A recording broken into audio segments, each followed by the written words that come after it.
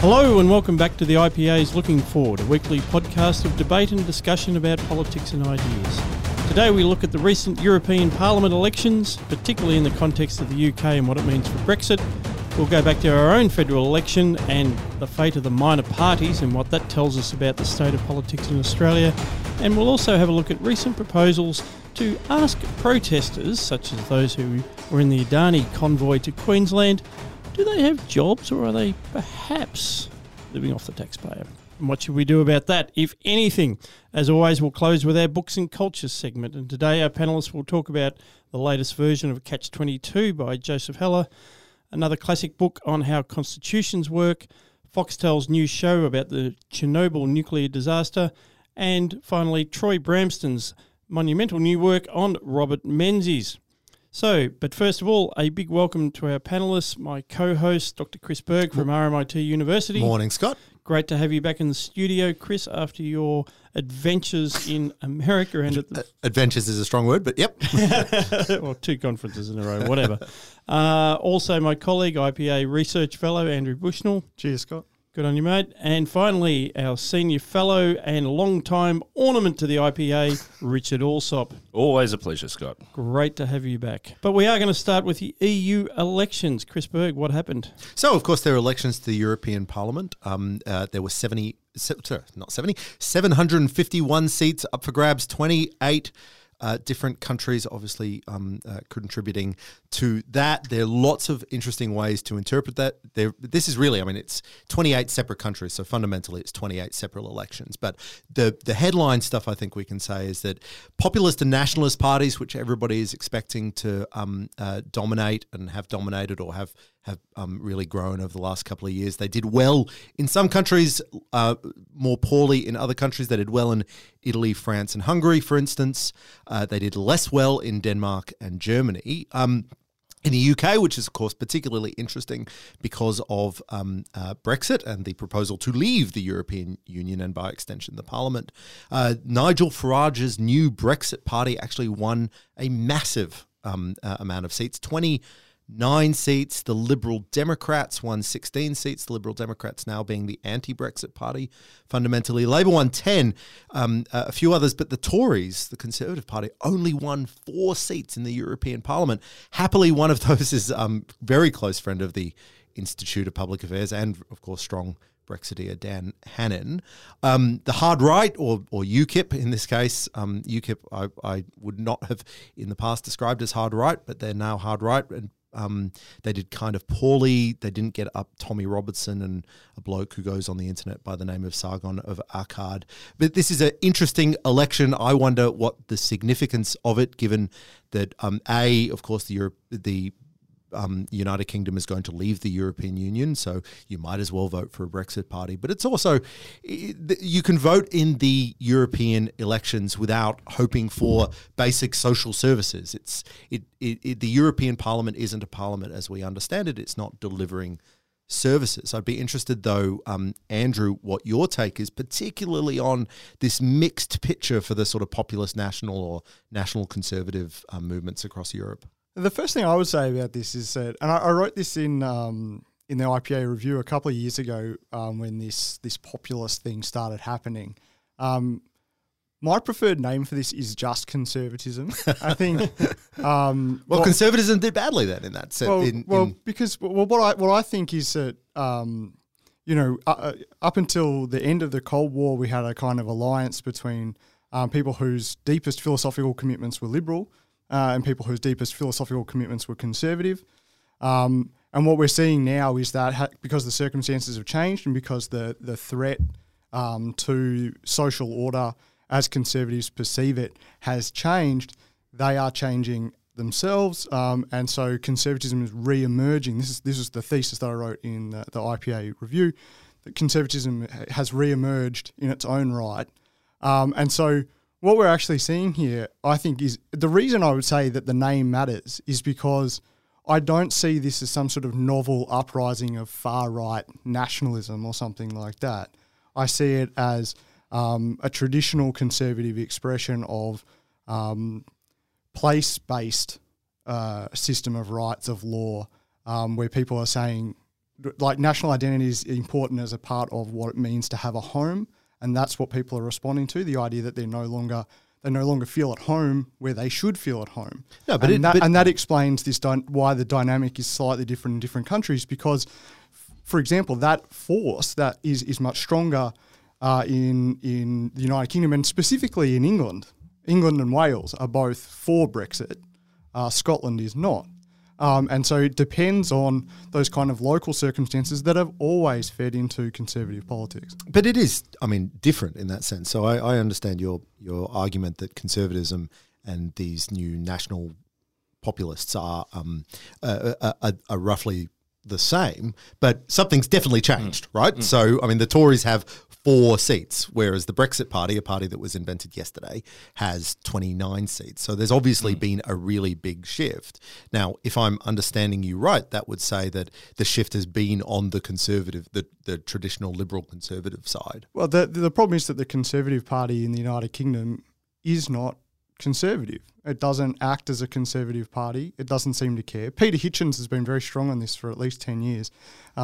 He reckons that the United Kingdom would have been better off if David Cameron had never won an election, because it would have destroyed the Conservative Party, and they might have had a real Conservative Party, a small c Conservative Party. And so that's the niche that has opened up for someone like Nigel Farage, and the case that he is making is essentially a conservative one. We have these institutions, we have this pattern of life, this way of governing ourselves, and it is now under threat from the European Union. And I think it's hard to dispute, at least at that top level, like his top level analysis, I think it's hard to dispute his thesis. Yeah. This to me is a fascinating debate, because I think it shows there's been this huge shift in what some people perceive as the key purpose of the Liberal Conservative project. David Cameron, as Prime Minister, had bigger cuts to public expenditure and reducing the size of government than any leader in modern history. He embarked on a huge austerity program, which for those on the free market right, should have seen him embraced as, truly one of ours. But because of now the where the real emphasis of Conservatives seems to be these other issues that aren't directly economically related, he's treated as some sort of pariah. I think it's a fascinating debate where and I agree with Andrew about that. In a sense, the Cold War papered over a lot of things, that brought together a whole range of people under a broad umbrella. But now we see this real fracturing between, trying to defining what conservatism is, what liberalism is, and how, and I think the European elections just spell this out enormously, this rise in different parties in different ways. And I think the performance of Liberal Democrats in England is really interesting for a party that's sort of a liberal and is still in a sense a centrist party, have done particularly well by being hard line on the one key issue. They're the most explicitly anti-Brexit party, therefore that they're at least seen as genuine and attracting votes. And I think if there's any message of the EU election of a broader things, it's people who stand for something who are attracting votes, be it the parties of the right, the Greens, the Liberal Democrats, because of the particular circumstances in England. So whereas anybody who's at all, a bit wishy-washy, if you like, in their positions, gets absolutely smashed at the polls. But these are one policy parties, right? Yes. So, and what has happened to the Liberal Democrats in its new iteration is that it has become that one policy party. Yeah. So you've got a pro-Brexit party, yep, and you've got an anti-Brexit party, and Nigel Farage is brilliant by calling his party the Brexit party. If you want Brexit, vote for the Brexit party. And once Brexit is done, that the rationale... And the Liberal Democrat actually I saw one brilliant Liberal Democrat thing which says the one explicitly anti-Brexit party is us, and all these other people will tolerate Brexit. Yeah, but that really puts... I'm sorry, Bushy, but that puts your argument to the sword. This isn't about conservatism. It's actually about the voters decided, particularly in this election where they can, unambiguously, it was the Brexit party versus the anti-Brexit party. It was Nigel Farage's Brexit party versus the Lib Dems. So I don't think it's a philosophical movement at all. And it's not, and Chris, it's not one policy. This is absolutely critical. How can you talk about European politics without saying that the most important issue is the relationship between the nation state and this supranational institution that has a life of its own? What's it, ever in closer union or whatever ever closer union. No, it is the issue. It's not just like a policy on whether they should have fund childcare a little bit more than they did. It's absolutely fundamental. It is. I understand the symbolic importance of Brexit, and I understand that there will be long-term practical implications of Brexit down the track. But right now, to vote in the European Parliament, if you're voting in the United Kingdom, certainly, to vote in the European Parliament is the definition of expressive voting. I want Brexit, therefore because the European Parliament doesn't do anything but intervene. It doesn't build roads and schools and hospitals. It doesn't fund important social services. It doesn't privatise or nationalise the railroads. Well, it doesn't. It certainly doesn't direct the EU commissioners. No. It's the other way around. It is the. I mean, remember the Brexit criticism of the European institutions is correct. This is fantasy democracy. It's not a real thing. And I think the United Kingdom voters have actually been convinced of that. It doesn't really matter who you vote for, so you might as well vote for Brexit Party because you want Brexit. This is the thing about Brexit, and this is the reason why it's dragged on for so many years, is that there's a failure to engage with why people voted for it in the first place. And that's my point. Why vote for Brexit? Why get out of the European Union? The reason is that you believe in your own country as a home for you, for people like you who act in the ways that you expect so that you feel comfortable going about your own life, raising your own family. There's all very deeply conservative ideas about what it is that the state exists for. I thought it was about oppressive banana legislation and regulation around those sorts of things. But that's the point. That's the point, because this is... Corbyn's pro-Brexit because he wants to be able to introduce socialism in one country. Yes. I mean, he thinks Orwell was actually, he read Orwell's 1984 and he thought, it looks pretty good. Yep. I'll grow a mustache. And then he got carried away and got a beard. It's like, that's what he wants. Corbyn still wants a home that he recognises. This is the point. This is the overlapping consensus between traditionally Labor voters and all of the people who have deserted the Conservative Party. This is a deeper philosophical point about why have a country, why have a state. Do you think the other 27 countries should leave the EU as well? I don't think the European Union should exist. Here. What was it originally? It was a coal and steel union. Yeah, that's right. That's where it should have stayed. It was a European economic community, and as a free trade zone, and something to prevent further wars in Europe, and that's what I believe too. The European Union is a act of positivist fantasy. This idea that we can just promulgate black letter law and everyone will just conform to it without recognising that even the blackest of black letter law exists within a much more complex network of meanings. The European Union tries to get around this by borrowing from the Catholic Church the idea of subsidiarity. But in practice that hasn't worked, and we know it hasn't worked because voters across the continent are saying there's not enough subsidiarity. So when you take someone like Salvini in Italy, he's not actually saying that the European Union shouldn't exist or that Italy should leave European Union. They pulled back from that, didn't they? Yeah, exactly. He's saying that, no, the European Union needs to return to its original purpose and return sovereignty over a lot of things to the states. And so there are different arguments here, but it's all in service of the same thing, which is this idea of sovereignty, whether popular or not, this idea that we're all engaged in making a country amongst ourselves and that this can't happen across national borders. I think there's two Brexits here. There's two Brexit arguments, and that's the conservative Brexit argument, or it's not even that's the popular Brexit argument, I suspect, but there's also the liberal Brexit argument, which is that we, the Europeans, have created just a massive regulatory state with no real democratic control over it. It is a caricature of the modern state, all control, no responsibility.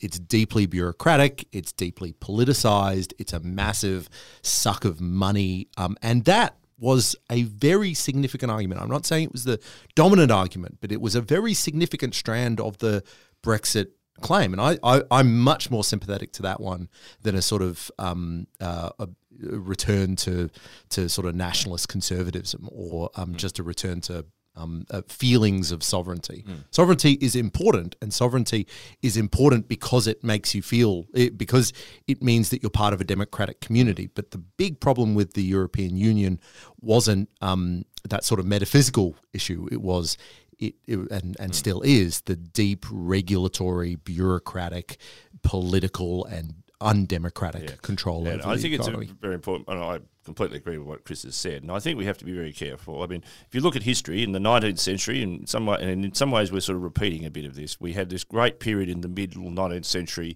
where the world was of this great flowering of liberalism and free trade and breaking down of national borders, and you look like you're having this whole liberal Europe. And then late in the 19th century, you have this rise of nationalism, Bismarck in Germany being the example, and then other countries following along from that. We get the rise of imperialism and gradually the build-up of protectionism, which ultimately leads to the First World War. So I think we do have to be careful in somehow denigrating the liberal internationalist world, because that was the great world that people like Cobden in the mid-19th century were working towards. And I think people with a liberal background, that's what we want. Now, the EU is a distortion of this transnationalism by being a vast bureaucratic, undemocratic state, but at the same time, I think we should be careful not to, in our dislike of that, to go away from liberal internationalism, which I think in the periods when we've had that, in the middle part, developing in the middle part of the 19th century and perhaps again at the end of the Cold War, moving away from that, I think, is a big mistake. Yeah, sorry, just to jump in. I think that's a very important point, because liberal internationalism, its real flowering was in, the rubble of, Berlin, the Bretton Woods Agreement, the international institutions, and the UN is, of course, a disgrace, but it was a good idea and remains a good idea in theory, at least. But these were international institutions. It was a liberal international order, and it's funny when you talk to Europeans, like the idea of transnationalism is completely confused by the EU. Yes, because it's this intermediate thing. There's layers of transnationalism, and I really do think that is the causation. It's not that the old politics is breaking down and hence the EU has called into question. I think the EU is actually breaking politics in Europe. That's the chain of causation, and that's my compare and contrast, which we will do in a minute, is Australia. Yeah. And I mean, I think this thing too, we have to always ask, if we believe Brexit is going to be good for the United Kingdom, is Brexit going to be good for the remainder of the EU? And I think in Australia we tend to focus a lot on what the outcome will be for the UK, given our heritage. But clearly you would think that the UK leaving the EU is not going to improve the EU for the other 37 countries. Well, no, I'm not sure about that. I mean, if you're on the fringe of the core of the EU, then the United Kingdom leaving could be a bad thing. But if you're an internationalist, if you're a Macron voter in France, and there's fewer and fewer of those, but if you 21%, I think. If you support Macron or the project of the Christian Democrats in Germany, the exit of the biggest skeptic about the European Union within the Union, which is the United Kingdom, might actually lead to a greater consolidation of power within the European Union. And then if that actually does play out and France and Germany do take advantage of that, then the tension on the fringe, and I mean, Italy's not a fringe country either, will get worse. So it could go either way. I mean, the United Kingdom leaving could actually be good for the European Union, or at least for the Eurocrats. No, I mean, I think it'll be good for the Eurocrats, but it actually makes for a worse European Union. I have told this story on the podcast before, but Sweden, as the other really big free trade, not big, as the really other passionate free trade relatively low regulation state in the European Union, was devastated when Brexit happened because they had lost not just their major ally, but their major, the UK is a huge ally and was able to stack European institutions with relatively free market, relatively centre-right people. To wrap this up, though, I think it is also just worth noting that on the Liberal Brexit side, there's a very good chance that the next UK Prime Minister will be very much from that Liberal Brexit team, which would be Boris Johnson or maybe even Dominic Raab or someone like that. And that is a positive thing. We might have much more of a Liberal Brexit leadership rather than otherwise. So anyway, to move on, Scott's given me the aggressive wind up over there. What I thought it would be interesting to talk about, particularly in this context, is the performance of the minor parties in the last Australian federal election. And Scott, you had a rather magnificent piece, I thought, in the Spectator Australia with the controversial headline, "Minor parties are now major parties." Scott, could you tell us about that? It's a great headline from the Specky. I worry when you say it was a magnificent article, because that usually means you're then going to tell me why I was wrong. We're going to smash it around. But anyway, no, this came out of the podcast last week. For those who are listening to Looking Forward, I mentioned that I'd seen an article somewhere where somebody just starts banging on again about, more disillusionment, the breakup of Australian politics. 25% of the population voted for minor parties, and it's all going to hell in a handbasket. And I said this didn't sound right. So I then, having said that, I thought, well, let me actually look up the numbers. Let's actually do some research. So I went back to the AEC website, and I think that trope is tired, and this is why I said compare and contrast to the EU. ALP seems to be stuck in the low 30s on its vote. Liberals seem to be stuck in the low 40s, but this is still significant. But to say that everyone else is minor parties and imply that it's some kind of a protest vote, and what I'm really interested in is institutionalisation. I think just calling something a minor party because of the share of the vote doesn't work. The Greens have been around for 2-3 decades. They always get at least 10% more or less. That's not minor. These are big numbers. And then, of course, everybody's confused anyway, because they always count I just did it then, actually. Sorry, it's not the Liberals in the low 40s. It's the Coalition. So they quote the Coalition, Labor, and then all the others are minor parties. But the Coalition includes the National Party. So you would call the National Party a minor party, except you always count it as part of the Coalition. And this is what got the Spectator exercised, of course. You got something like One Nation. Pauline Hanson's been at this for nearly 30 years now. And they're represented in 4 parliaments, over 300,000 votes. Clive Palmer got over 400,000 votes. But just say One Nation for a sec. This is an institutional part of the Australian landscape. Just dismissing it by saying, it's minor parties, it's irrelevant, I think really misunderstands Australian politics. I don't think this is about disruption. I think people are actually lining up, and I'll ask an open question actually too. Like the United Australia Party, everyone is saying, isn't it terrible that Clive Palmer was buying votes? Well, have we thought about the possibility that the over 400,000 people who voted for them actually liked some of his messages? Yeah, look. I don't know whether I take your point whether minor party is the right word to say, but there's something qualitatively different between the, quote, major parties and whatever these minor parties we should call them. Because quite apart from the amount of votes they've gotten, that there's some things I've been trying to think, what brings them together? What makes them, what's consistent across all of them? They've got very low quality organisational structures. So their membership, their administration is either in development or very unlikely to ever develop. They tend to have very narrow geographic bases as well. So One Nation roughly concentrated in Queensland and New South Wales. Clive Palmer's United Australia Party, very much a Queensland thing. And they've got a very heavy focus on the personality of their leaders. And as we know, the big problem with One Nation organisationally has always been it depends on how Pauline Hanson is going at any one moment. Now, the question then is, what is the significance of that? We seem to have a permanent stock of minor parties, of which One Nation is probably always going to be one of them, or some One Nation successors. What does that mean for the dynamics of Australian politics? I think what it says is that voters have gotten used to the preference system, that they know they can vote for these parties, but their votes will eventually cycle through to an actual party of government. I mean, I would say that the main qualitative difference between these parties and the major parties, and I agree that major, minor might not be the best terminology, but the main qualitative difference between them is that some have an intention to govern, an intention to present a broad policy platform that can be implemented, and the others are trying to drag those platforms in their direction. So the Greens have only ever had, correct me if I'm wrong, but they've only ever had at any one time one member of the House of Representatives, and then they always have a handful of senators who have been very influential, but they're not there expressly to govern the country. Even when they ended up in coalition with the Labor Party, that was a fluke. Similarly, it's not the ambition of any of the old Queensland protectionist right in all of its various forms to govern the country, notwithstanding Joe for PM.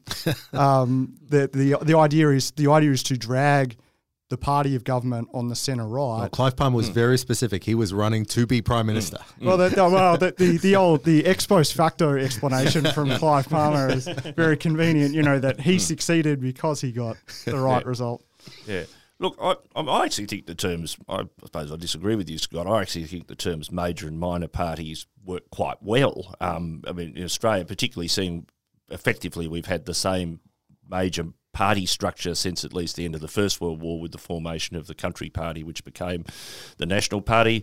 Obviously, the main non-Labor Party changed its name a few times, but at least since the Second World War, it's been the Liberal Party. So we have this divide between, on the one hand, the Liberal and National parties forming government, on the other hand, the ALP forming government, and that's the way it's been in Australia for all that time. And over the period, say, since the Second World War, we've had some significant minor parties. Obviously, after the split in the Labor Party, we had the DLP getting up close to 10% of the vote for a number of elections until their vote collapsed in the early 1970s. Then we had the Australian Democrats, who started off with a bang in 1977, getting almost 10% of the vote, and then had a huge election. They went along at a reasonable level for a while, had a very big result in 1990 where they got over 10% of the vote, almost got Janine Haynes into the House of Representatives, but didn't. Then they had their ups and downs. Similarly, the Greens began to rise around the start of this century, been around now for quite a while. The vote peaking, I think the 2010 election was their high water mark, getting close to 12% of the vote, but stable around that level. One Nation, ups and downs. So, these parties are a part of the system. It's rare to have the situation, say, we had by 1975, where we didn't really have a minor party on the scene between the collapse of the DLP and before the Democrats started.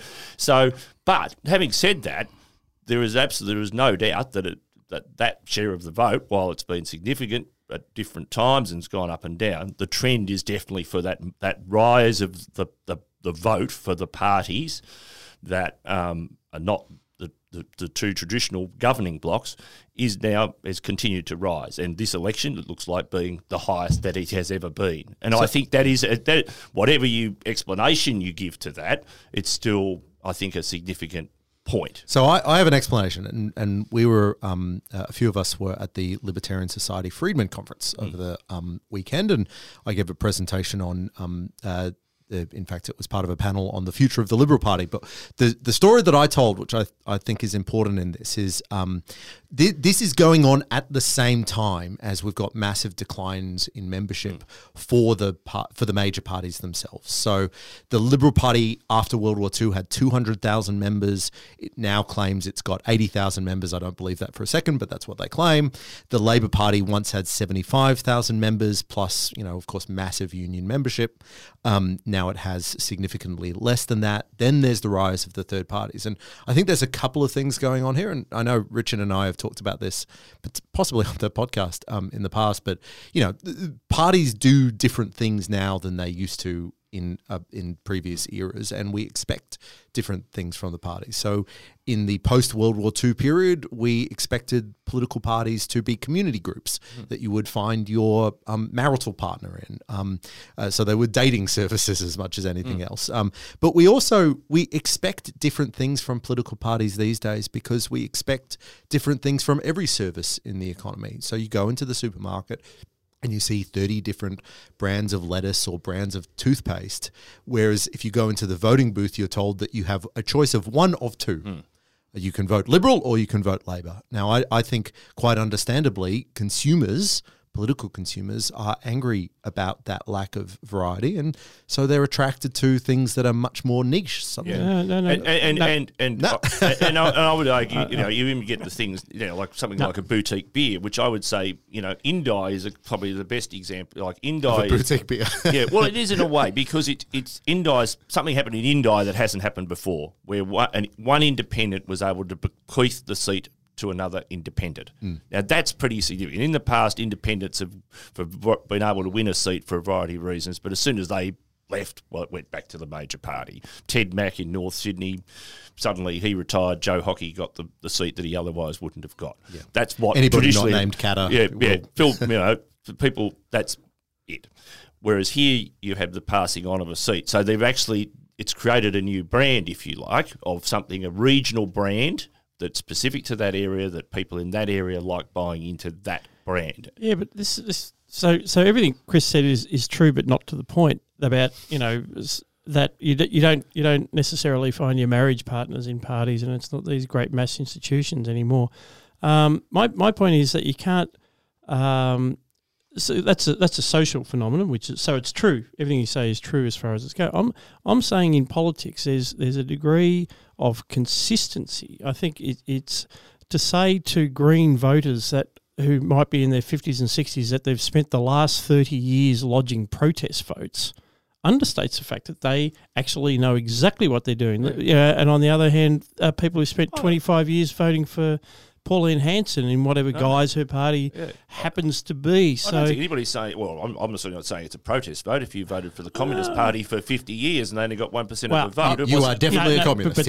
And you're voting for but in the Australian context, you're voting for a minor party. But that was the exact context of the article which prompted my piece in the Spectator Australia. It's like, this proves that everyone's disconnected from Australian politics. I'm saying they're not. But if you're a communist who's voted for the Communist Party for 50 years, you are dissatisfied with the major parties, aren't you? But you're not saying you're dissatisfied with the system.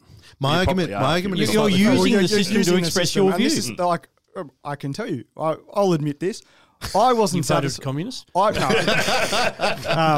I'm not quite that crazy. But I wasn't. I live in Melbourne Ports. Oh, sorry, Macnamara. Macnamara. And I voted for Clive Palmer's candidate. Did you really? More or less blindly. Do you know who they are? And it was because I wasn't satisfied with the choice. So that was a three-cornered contest, or was supposed to be, but the Liberal candidate dramatically underperformed. And because it was a three-corner contest, I thought, look, I can't just spoil my ballot. I actually don't support spoiling your ballot anyway. I thought, well, I'll do it. But I knew that I could put Clive's candidate. I don't know. I can't. Helen Patton. Helen Patton. As I Google it rapidly. Or Payton, perhaps. Payton. And I knew I could vote for her, but because the Australian system being what it is, I also knew I could put the Liberal number 2 and it wouldn't matter. So. Well, I mean, and if it had mattered, it would have been hilarious. Just to be clear, Helen Payton is an advocate for government policy to improve conditions for everyday working Australians and vulnerable Australians who need support, such as aged pensioners and young people. You voted for a big government candidate. Well, there's nothing objectionable in that. I also think that running in Melbourne Ports on a campaign of taking back control of the ports is not actually the worst policy, but the. I did it because I knew, and this goes to Scott's point, I think, that the institutionalisation of minor parties that are further away from the mainstream, is a function of preferential voting. It's a cost-free way of saying, run a better candidate. I mean, and I have this theory. I mean, there's been a lot of electoral analysis in the last week, and what we've seen in these inner city Melbourne seats, in particular in Melbourne, is this idea that the seats are changing, that all of the professionals who live there that used to vote Liberal have changed their minds. I don't think that's true. I think what we've seen is a process of internal migration because of densification. I think people have brought their preferences with them to the seats. But because that hasn't been widely acknowledged, the Liberal Party thinks it has to chase its voters to the left by running quasi-green and left-wing candidates in places like McNamara, like Higgins. In particular Higgins, it thinks that it has to do that. My view is, if you look at Curtin WA. in WA, where you had a considerably more conservative candidate, conservative Catholic candidate, the swing against her was the same as the swing against Katie Allen in Higgins, which suggests to me that they don't need to chase these voters.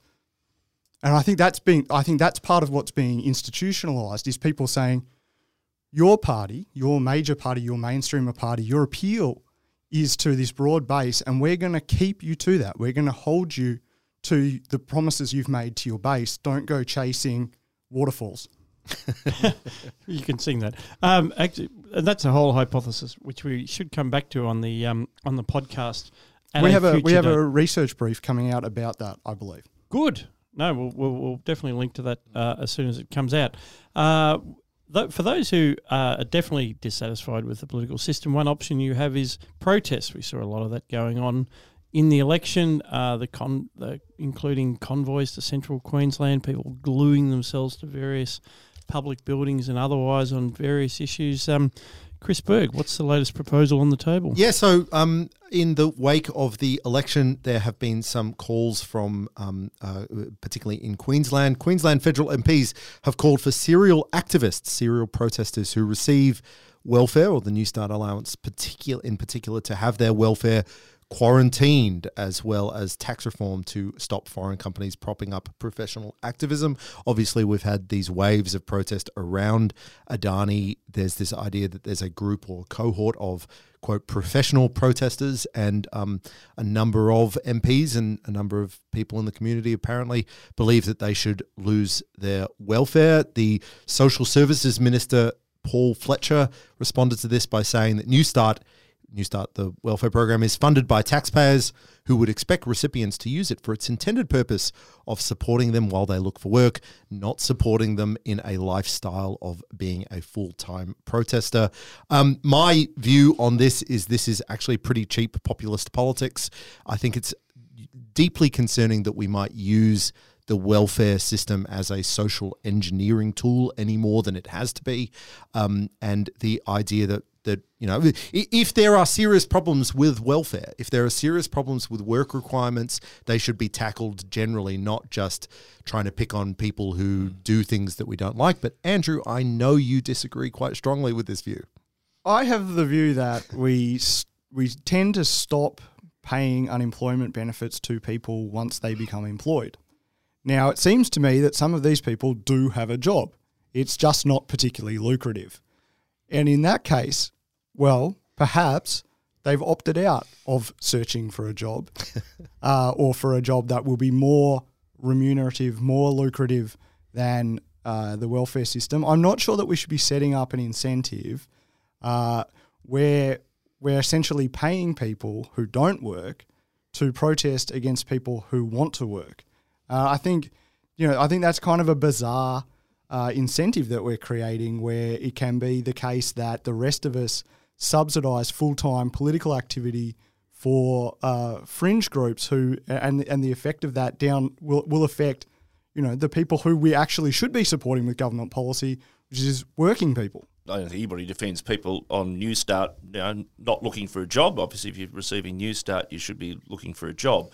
However, in the context of the federal election, I would say there were vast numbers, more people probably being paid for by taxpayers than the protesters at Adani. I think there were probably a lot of politicians and politician staff who spent a lot of time campaigning on issues related to the federal election, or fully funded by taxpayers. So I think we need to be careful of, what we do here, because you might want to look at that too, as well as another factor. Yeah, but what we're actually talking about here is not changing the law; it's actually enforcing the law, and which is an issue with protests generally. Which is laws against trespass and all kinds of things are just never enforced in this country. And New Start has a requirement that you are available for work. Now, popping up to the odd protest is one thing, because you could probably still argue that you're available for work. But I mean, something like, say, when the protest against Santos's gas development at Narrabri, which is back on the table, or should be back on the table under the New South Wales government, because they desperately need that gas and should get on with it. They had virtually a city set up to protest against that, with close to 1,000 people. If you are travelling that far, if you're jumping in a car with your mates, not available for work. then there is a very strong presumption that you are not looking for work. I put it to you that this is a thing that doesn't exist. Yeah, we don't know these people are on New Start. This was published. So this story was published in the Sunday Mail in Brisbane, and it has this wonderful little writer. They profile a whole bunch of people, and they point out that the Sunday Mail does not suggest that any of the protesters named or pictured in this story are living in New Start. And officially, nobody's looking forward. We did not imply that. So the more general point is, if there's no reason to believe that any of these people are actually on New Start, maybe they are, and maybe there's one bloke who's on New Start who's just living it up and having a great time and somehow avoiding their obligations. If this has been completely made up, then why would you spend so much time? The coalition won. Adani's everybody's on the back foot. The left is on the back foot about Adani. Why do we just? The coalition won the election. Why smack down the opposition when you've won? It's because they're so noisy. I mean, is it just that I'm annoyed? No. It's because it contributes to this this amplification of a particular class of people who control media, they control journalism, they control academia. But that's just noise. It makes no. It's not just noise. It makes it seem like their opinion matters, and it does not. This was the thing. Malcolm Turnbull didn't just destroy the Liberal Party or come close. He came very close to destroying the Labor Party as well by convincing them by convincing them that there was an emerging consensus around Wentworth politics. There is no such consensus. That's why people get annoyed about this, because why should I be subsidising the amplification of marginal voices who want to do nothing other than destroy the lives of working class people who, from a political economy perspective, the centre-right increasingly relies upon? But we have, I'll shelve the point that we have no reason to believe that we are subsidising these people. It's just a legal disclaimer. We do it with like university subsidies. Well, no, it's important that the government funds blockchain research. That's a really key thing, I think. But there is actually, in a liberal society, I shelving the point about New Start, in a liberal society, we do actually have the right to protest, even if we're directed by bad ideas. And I'm deeply concerned that we would be cracking down on legal protests. I think that if you do something illegal while you are protesting, if you chain yourself to private property, then you should be removed by the police and all that sort of thing. But there is nothing wrong in a liberal society with protesting things you do not like. And the right, the centre right, takes advantage of that when it feels the need to get out and protest things that are bad. That is a good thing. That is a healthy democratic society, even if we think they're protesting against jobs, I take that point. I think there's an element of tit for tat here. So there's this, increasing culture of censoriousness, that has affected people on the conservative side of politics. And I think there's an element of tit for tat here. It's like, well, if we can't have a speaker come to a university campus, then you can't camp out the front of our mine.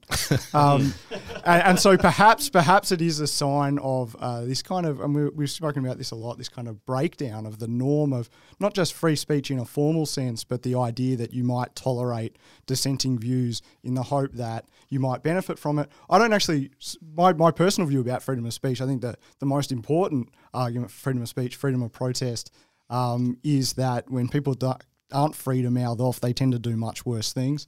So I think there's a basic harm. Let these poor people just yeah, well, drive exactly. to I don't Queensland. want them blowing up tractors instead of waving placards. So I definitely take that point, Chris. But I do think, and I do think there's a tit for tat here. But I just think that there's this concern that there's this kind of what do they call it? Community organising that is run by people who are like kind of quasi professionals. Like this is actually their job is just to rabble rouse on the left and prevent productive activity. But that's And I think, But and I that's think that, brilliant. I think that's sort of the point. I reckon, a lot of these if this demonstration had taken place 30 or 40 years ago, I'm sure a lot of these people would have been on the dole and so forth. I think that one of the key changes is how well funded a lot of these environmental groups now are. Organisations like Get Up and the other thing. I spent a fair bit of the federal election campaign in Kooyong, and I was amazed at the amount of resources, not just that the Greens were able to deploy in Kooyong, but Oliver Yates and the number of supporters that he had, and from what institutions that the people handing out, because not only there was, Greens, there was Oliver Yates, there were other environmental groups there as well. Now, they were all very well resourced, and most of the people handing out looked like they weren't on Newstart. But That doesn't offend me. Good luck. Yeah, I know. I'm saying, Good luck but to him, man. yeah. So I If think if George Soros wants to Yeah. put money into green groups Yeah. all over the world, that's his business. and that's the thing. I think But just don't reach into my kick. So I just think this is a bit of a false track to be worrying about, really, because I think it's actually more interesting how well resourced they are from other sources, not from the taxpayer in that way, anyway. And just one to watch, by the way, in that Courier Mail article that Chris was quoting from, we talked on Looking Forward about a month ago about the farm invasions, and the Morrison government has actually pledged to pass laws on saying that they will ban the ability to post the addresses of farms, which is the current tactic on the website. It has, Scott, and so the quote in the Courier Mail, the Sunday Mail, is that Prime Minister Scott Morrison will introduce laws to see activists jailed for up to a year if they use a carriage service to publish the addresses of farms for the purpose of protest. Now, using a carriage service, so that's basically putting something on the internet. You could use a carriage service to talk on the phone, but put stuff on the internet to publish addresses of farms. I think this is another sign that the government is deeply opposed to digital rights, to freedom of speech on the internet. I'm not wrapped in the farm protests, and I think they were very counterproductive that happened a month or two back, but the idea that we would be jailing people for up to a year for publishing publicly available information is horrifying. That's why I threw to it, because I thought, well, let's close on a note we can agree let's on. close on a horrifying note about how bad the government is. Because if they just enforce existing laws, they wouldn't need to worry about that quite so much. We have come to that part of Looking Forward, where we our books and culture segment, where we talk about what we've been watching, reading, or listening to. Who would like to start us off? So I have been watching the TV show Chernobyl, which is aired on Foxtel in Australia. Chernobyl, it's a fictionalized version of the Chernobyl disaster. It being described by a lot of people in the press as, if you've finished watching Game of Thrones, you should start watching Chernobyl, as one of these extremely high quality television events. It is amazing. So I've actually, careful listeners of the show will remember that I spoke about a book called Midnight at Chernobyl by Adam Higginbotham that I read a couple of months ago. This is a incredibly detailed, incredibly realistic fictionalized version of the Chernobyl disaster. It's got horror elements in it. It's very shows you the deep bureaucratic nature of the Soviet Union. It's driven by what I think is basically a buddy cop performance by two of my favorite actors, Jared Harris, who people might remember from Mad Men, and he was Moriarty in the Sherlock Holmes movies, and Stellan Skarsgård. It is just a brilliant thing. I haven't watched all of it yet because it hasn't all been aired. I think the 4th episode is being aired in the United States this week. It's also got a great soundtrack. So one of my favorite artists, who I'm going to try to pronounce, I think she's an Icelandic artist, Hilda Guðnadóttir. She wrote the score. She's released one of the tracks called The Bridge of Death. So it's an amazing dark ambient soundtrack, which is exactly what I listen to. When I saw the the ads for this, I thought, putting my conspiracy theory hat on, I thought that, isn't it interesting that at a time when it looks like there's a bigger push for nuclear energy than there has been in a number of years, and we know that the left has an ideological opposition to nuclear energy, notwithstanding that we're 12 years away from the end of the world or whatever. And I thought, when I saw the ads for this, I thought, geez, they work, don't they work? But no, come on, I'm going to give you a completely political left, their media outlets. I'm going to give you a different conspiracy theory that's the opposite of that. Isn't it interesting, in the middle of all these debates about how we need socialism to fix the environment, socialism was a complete catastrophe for the environment, because the story about Chernobyl is not about whether nuclear power is safe or not. It's about whether a socialist bureaucratic system is capable of managing high-tech scientific energy like this. Because the Chernobyl disaster, these were out-of-date reactors when they were built. The United States moved away from these reactor designs decades before the Soviet Union was building new ones and bigger ones and more unstable ones. I actually think this is and the show really underlines this. This is a disaster of bureaucratic socialism. Amen to that. Bushy. So I thought I'd do something a little bit different this week, because I'm normally the one who talks about whatever TV I've been watching, but I'm a little bit behind on some of my projects, so I haven't actually been watching a lot of TV. I thought I would talk about a book that I'm reading as part of my studies. It's by a guy named Adrian Vermeule, who's a legal philosopher at Harvard. So he's a professor of law, but this is definitely in legal philosophy, not black letter law. And he's an interesting guy, Vermeule. So he's a great follow on Twitter. If you're on Twitter, definitely get around following Adrian Vermeule. It will open your eyes to the world of weird Catholic Twitter. He is what's known as a Catholic integralist, or he has become this. So he promotes this idea that given that the supposed neutrality of the liberal state is false, then there ought to be religious sentiment embodied in the function of the state, and because he's Catholic, naturally he supports that. But the book is called The System of the Constitution, and I wanted to talk about this because it touches on a lot of the things that the philosophy that underlies a lot of the issues that we've been talking about. So his book is about, it applies systems analysis to, in particular, the US Constitution, but really just how constitutions work.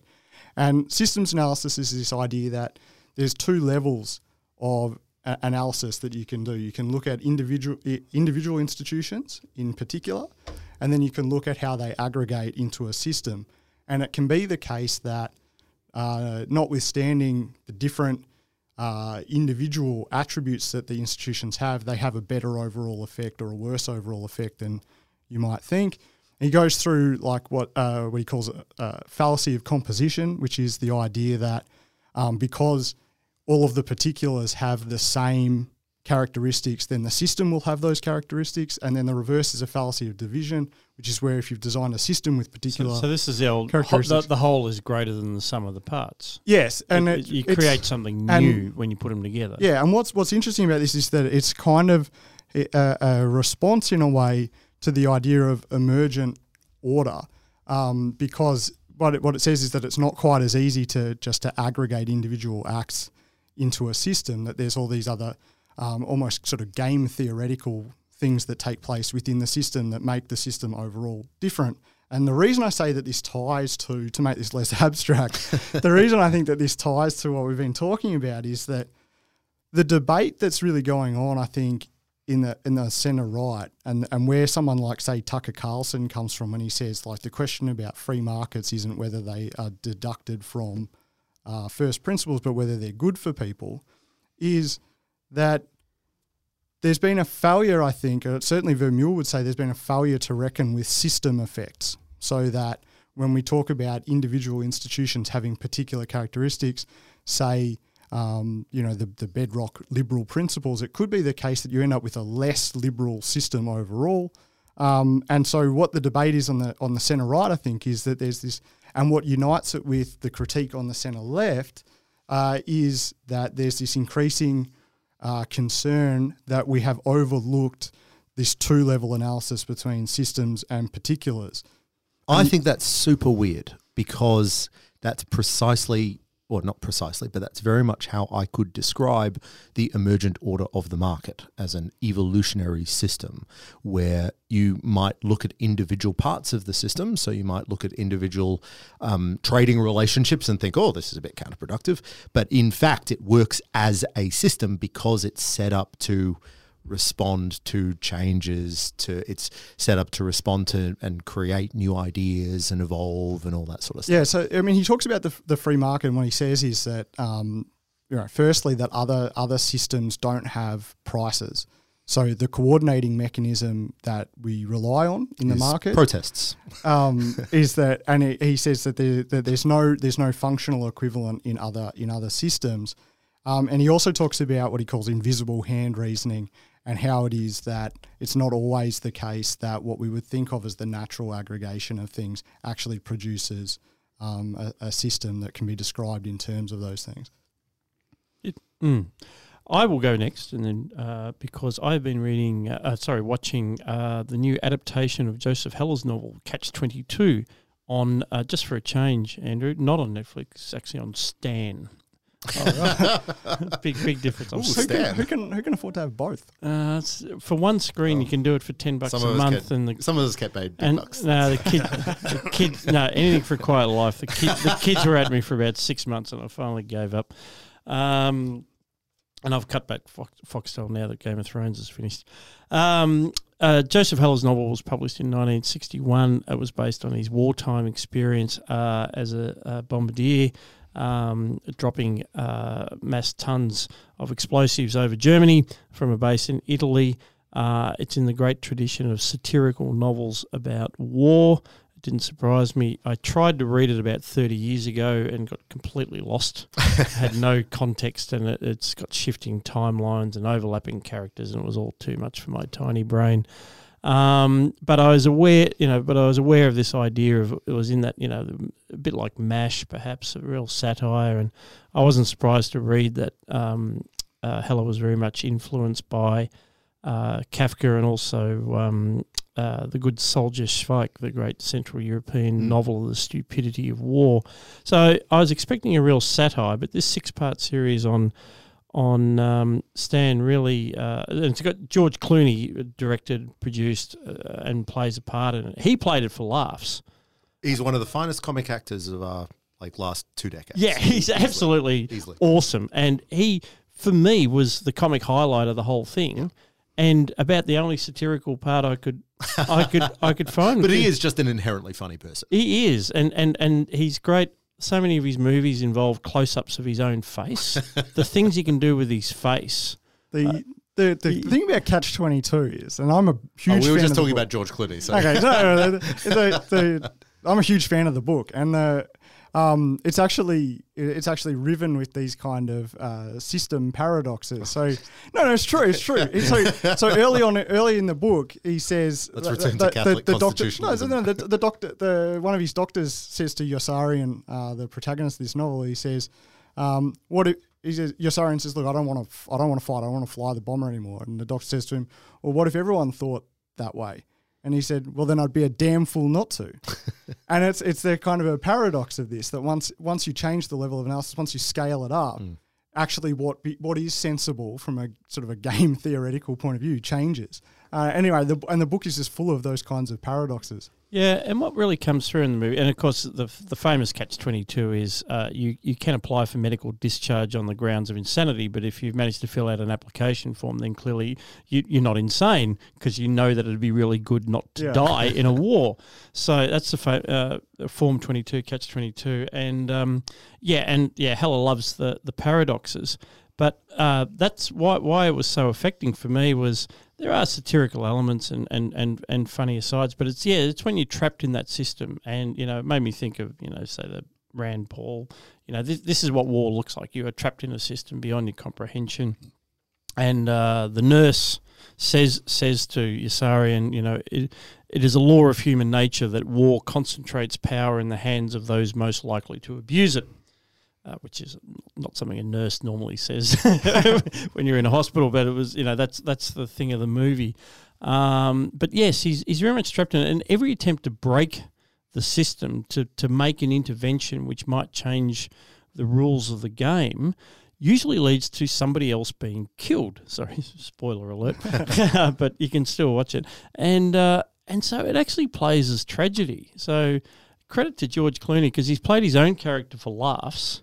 And Hugh Laurie is in there as well as some sort of bumbling idiot. So a few gratuitous laughs, and everything else plays as tragedy. I was actually deeply moved by the whole thing, so I do actually recommend it. Right, my turn now. Well, I've read a couple of books lately. I was looking at Australia in the 1970s by reading a autobiography by John Paul Young, but today I'll go back a little bit further. Next time you're on the show. Next time I'm on the show, I'll talk about John Paul Young. But today we're going to talk about Robert Menzies. And Troy Branston's written a terrific new biography of Robert Menzies. It's important to bear in mind this biography is only a bit over 300 pages, so it's not a huge work. It's half the size of Branston's biography of Paul may Keating. have used the word monumental. Yes, and that's what sort of made me think, because it's not really that monumental. It's a very good book, but it's not the big monumental biography that you might think.